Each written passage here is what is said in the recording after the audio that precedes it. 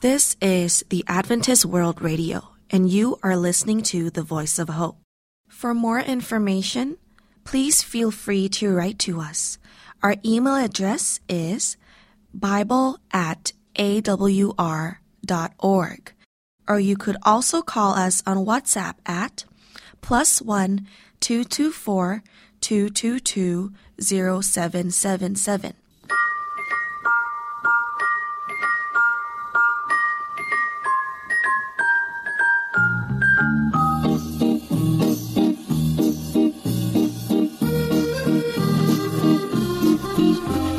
Hello and welcome to Wavescan, the international DX program from Adventist World Radio. Researched and written in Indianapolis by Dr. Adrian Peterson and in Los Angeles by Ray Robinson, and produced in the studios of WRMI Shortwave in Okeechobee, Florida. I'm Jeff White. This is edition NWS782 for release on Sunday, February 18th, 2024. On Wavescan today, broadcasting in Sweden, Part 1, the HFCC A24 Conference in Kuala Lumpur, Part 3, and our Philippine DX Report.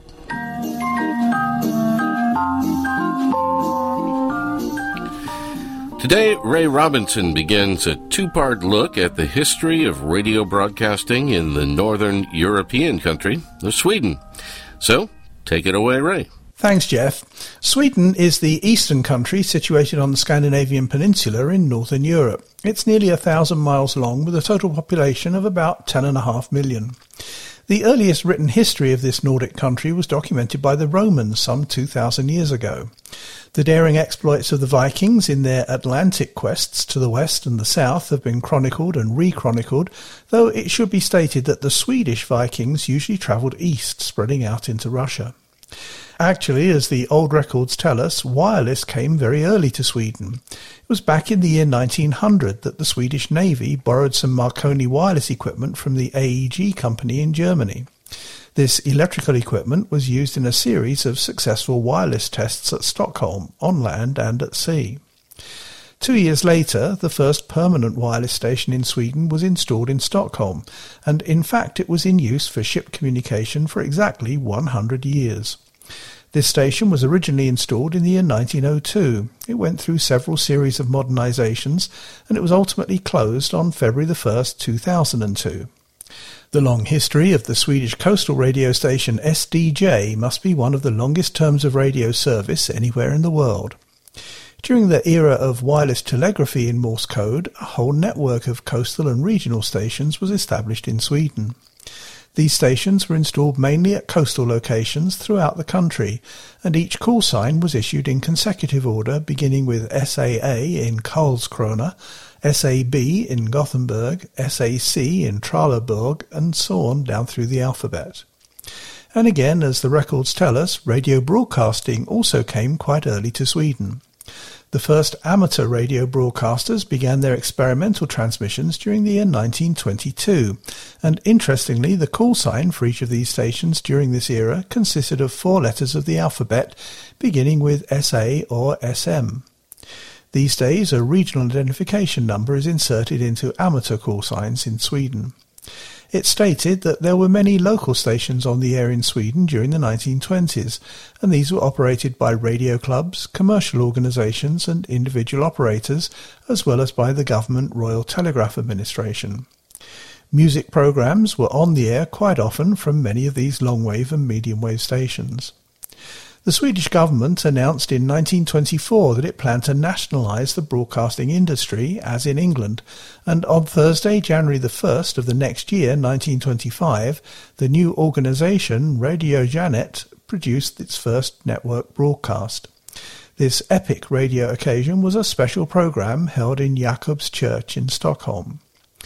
By the late 1920s, there were 15 medium-wave stations scattered throughout Sweden, all of which used 4-letter call signs beginning with either SA or SM. In the mid-1930s, Sweden had 2 shortwave stations on the air with programme broadcasting. These two stations, both with amateur-style call signs SM5SD and SM5SX, were located in Stockholm, and they were logged in the United States and Australia. Hello, hello. This is Stockholm, Sweden. Good evening, everybody. Every Wednesday and Saturday night, we are going to arrange a special shortwave program as an experiment, primarily for Swedes in foreign countries. Certain parts of the ordinary program shall be composed into an 1-hour transmission. The time for this broadcast is 2 o'clock Swedish time, that is 1 o'clock Greenwich Mean Time, the nights between Wednesday and Thursday and Saturday and Sunday. Station SM5SX was installed at the Technical University and its operating channel was 15080 kHz. With political tensions rising in Europe during the late 1930s, Swedish radio and the Foreign Ministry decided that Sweden needed to have a more robust voice to the outside world. A longwave station had been inaugurated at Motala in the summer of 1927, and it was at this location 10 years later that two Swedish-made shortwave transmitters rated at 12 kilowatts each were installed. One of these new units was inaugurated in 1938 and the other in 1939. These transmitters used 4 different channel call signs, SBO and SBU on one, and SBP and SBT on the other.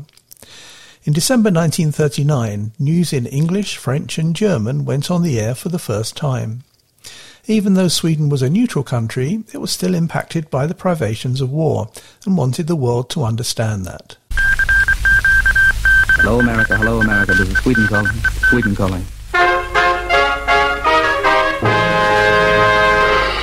Sweden calls America. This week, Sweden calls all housewives. In a previous program in this series, we brought you the voice of Mr. Uris, Sweden's Minister of Supplies, who told you something about Sweden's supplies and the extent of rationing.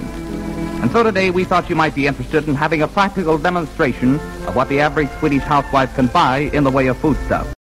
After things settled down in Europe in the post-war years and the Cold War took hold, Sweden placed an order with the Marconi Company in England for the purchase of 2 shortwave transmitters at 100 kilowatts each.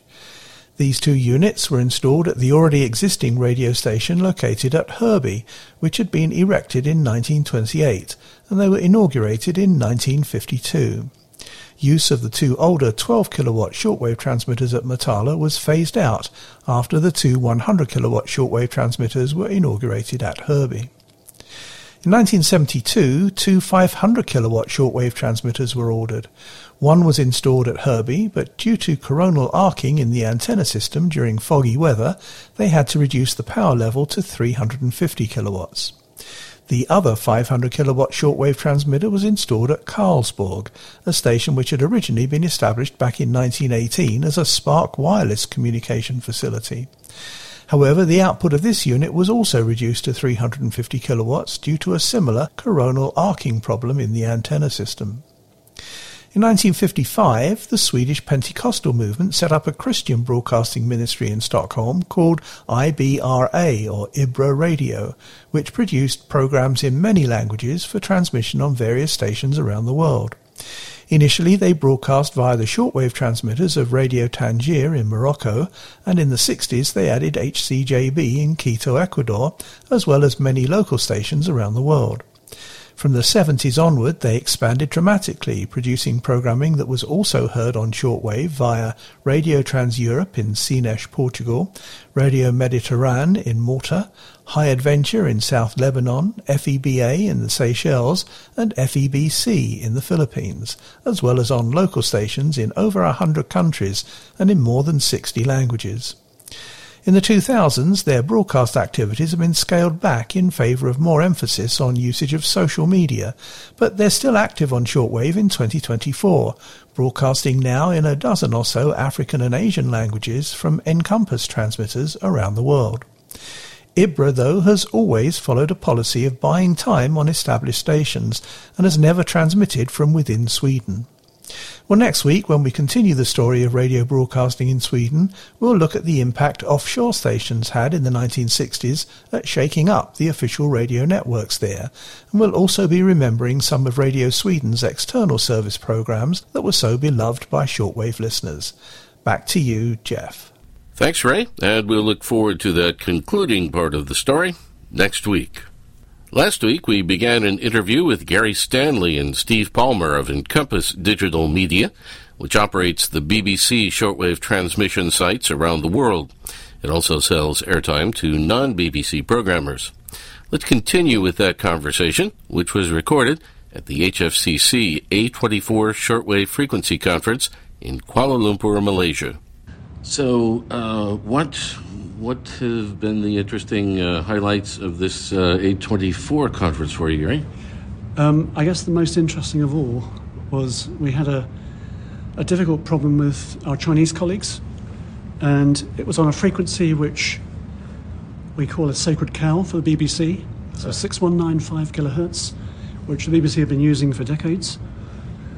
However, with the recent reductions in coverage of Central Asia, our transmission, in order to reuse 6195 kilohertz, we turned it towards the east, hoping that we might be able to reuse that frequency, being a sacred cow, etc. Unfortunately, the Chinese got a big problem, so we had to try and find out a solution, and we ended up moving 2 hours of our lovely 6195 kilohertz transmission to another frequency, with the help of our American friends and friends from Germany as well. It was kind of a multilateral thing, because it was at peak time, and the Chinese, of course, were really, really pleased and somewhat surprised that we were able to do that for them. Wow. Yeah, it's kind of like a mini United Nations, I think, at times, right? Yes, I think it's very much like other international fora. However, this fora has the most cooperation.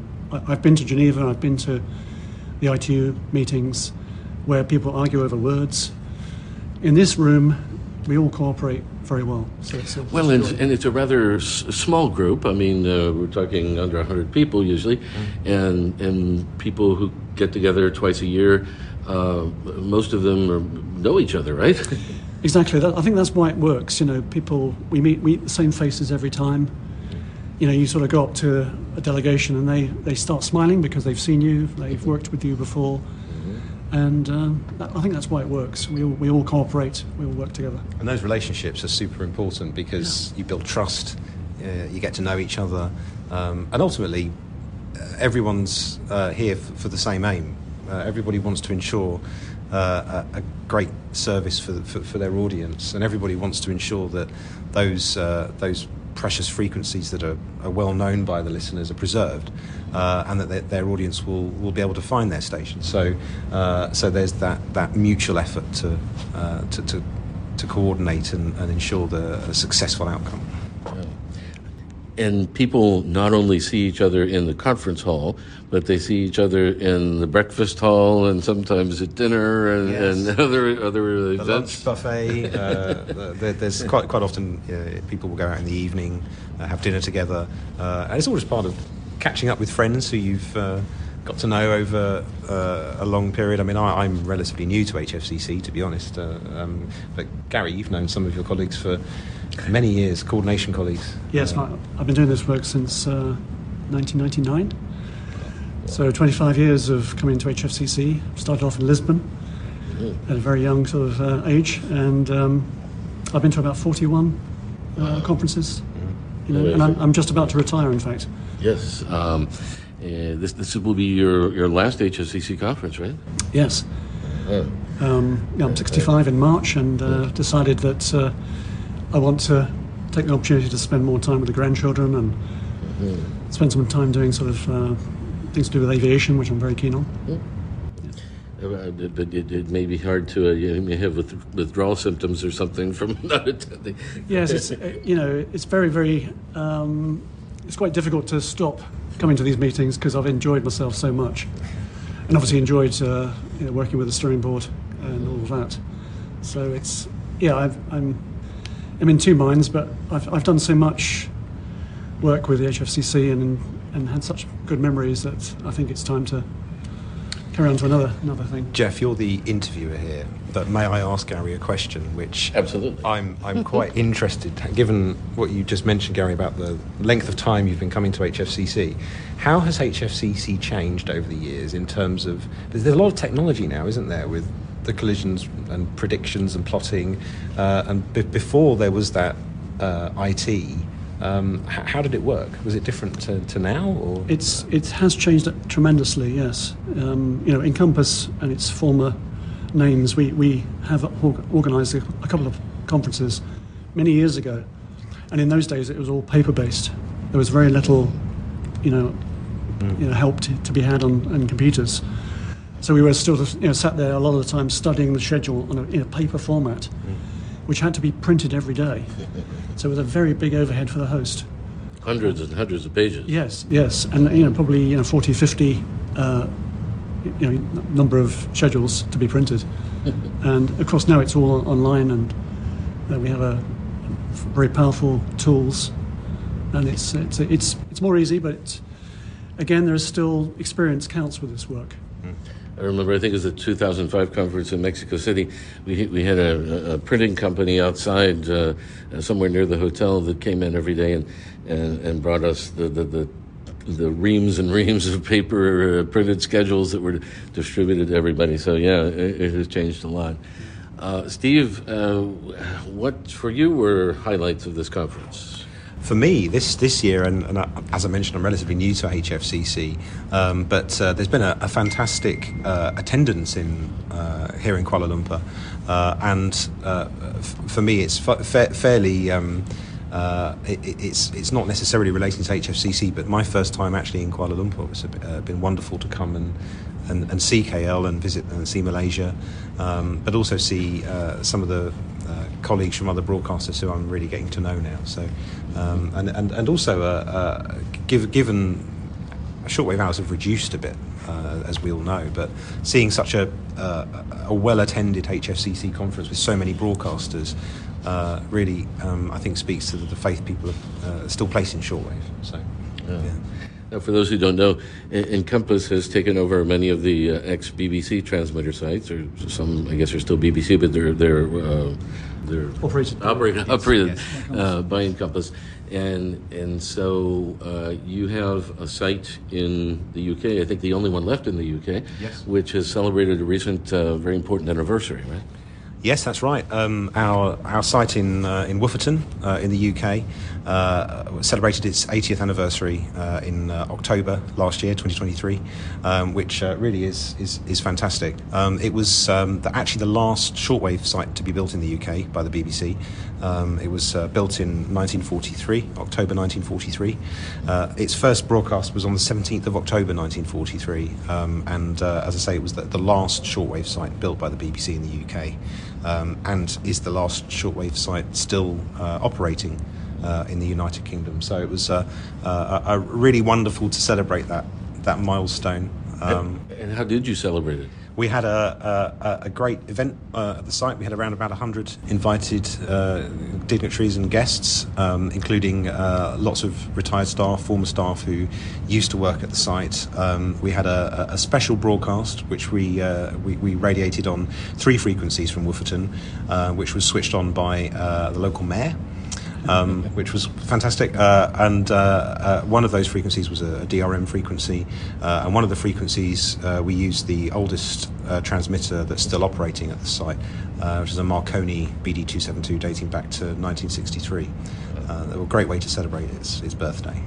And you got a lot of response to this broadcast, right? These broadcasts. Yes, we did. We actually put out a call for reception reports, and that call was covered in both the domestic press in the UK, but also international shortwave press, and we had hundreds of reception reports from the shortwave listening community, from as far afield as Japan, from the United States, Germany, some from Russia. It was a fantastic response.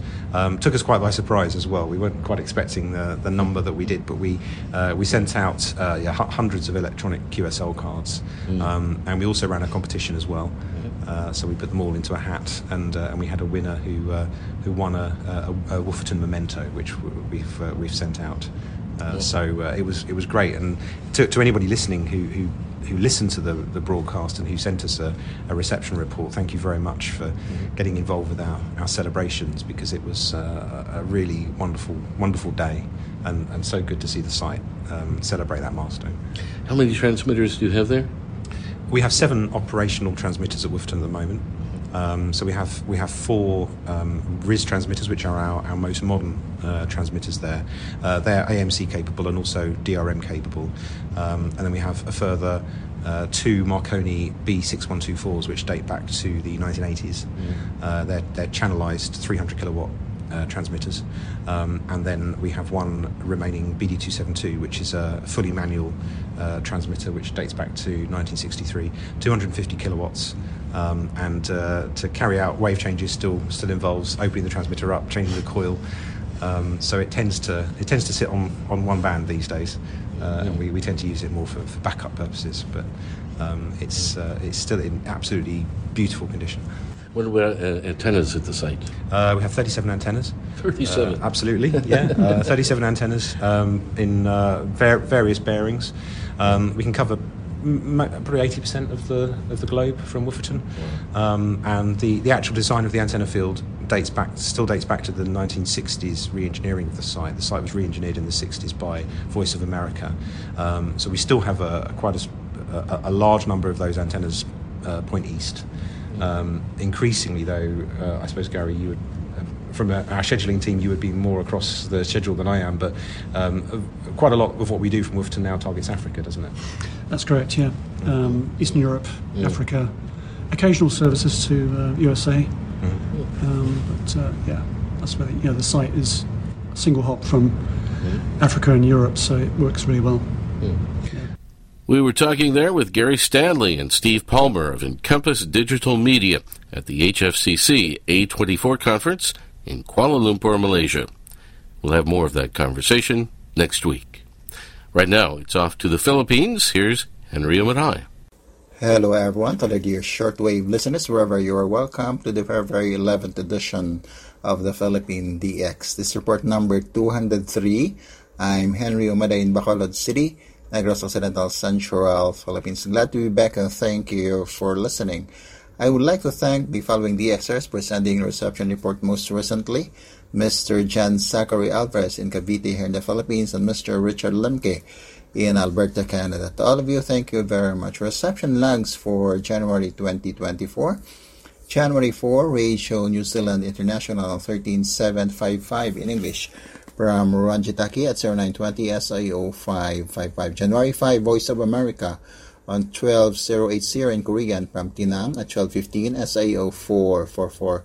January 5, China Radio International on 17510 in Filipino from Nanning at 1210 SIO 333. January 7, All India Radio on 15400 in Nepali from Bengaluru at 0922 SIO 333. January 8, Radio Taiwan International on 9740 in Japanese from Paochong at 1120 SIO 555. January 12, World Christian Broadcasters, KNLS on 9625 in English from Anchor Point at 1240 SIO 333. January 14, NHK Radio Japan on 9750 in Japanese from Yamata at 0939 SIO 444. January 21, Voice of America on 9795 in Chinese from Tinang at 0935 SIO 555. January 21, KTWR Transworld Radio on 11965 in Indonesian from Agat at 0840 SIO 555. January 23, FABC Radio on 9795 in Vietnamese from Iba Zambales at 1140 SIO 333. January 28, Adventist World Radio on 11690 in Chinese from Agat Guam at 1020 SIO 444. January 31, Radio Free Asia on 15155 in Khmer from Tinian Island at 1230 SIO 444. And January 31, Radio Thailand on 9385 in English from Modantani at 1225 SIO 444. Send us your comments, suggestions, reception logs, and informations to filipinasdx@gmail.com. That's PILIPINASDX for filipinasdx@gmail.com. This has been Henry Umadhay for Wavescan in Bacolod City, Negros Occidental, Central Philippines, saying mabuhay at maraming salamat po.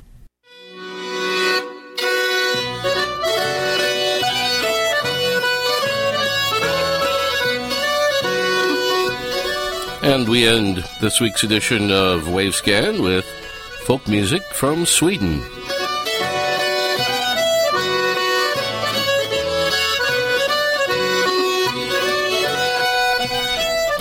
Thanks for listening to Wavescan, the international DX program from Adventist World Radio. Researched and written in Indianapolis by Adrian Peterson and in Los Angeles by Ray Robinson. Next week, we'll have Sweden Part 2. More from the HFCC A24 Conference in Kuala Lumpur, and much more. Wavescan is heard weekly on KSDA in Guam, AWR relays in various locations, WRMI in Florida, WWCR in Tennessee, Voice of Hope Africa in Zambia, and IRRS Italy. Send reception reports directly to the station you're listening to. Reports for KSDA and other AWR sites should go to qsl@awr.org. Other correspondence, not reception reports, can be sent to wavescan@awr.org. I'm Jeff White at WRMI Shortwave in Okeechobee, Florida. Till next week, good listening, everyone.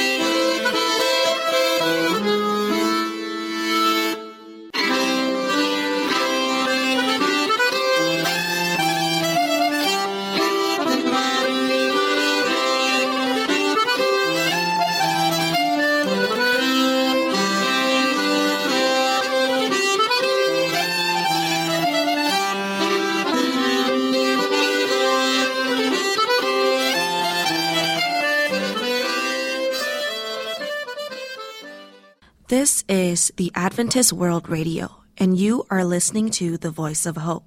For more information, please feel free to write to us. Our email address is bible@awr.org, or you could also call us on WhatsApp at +1 224 222 0777.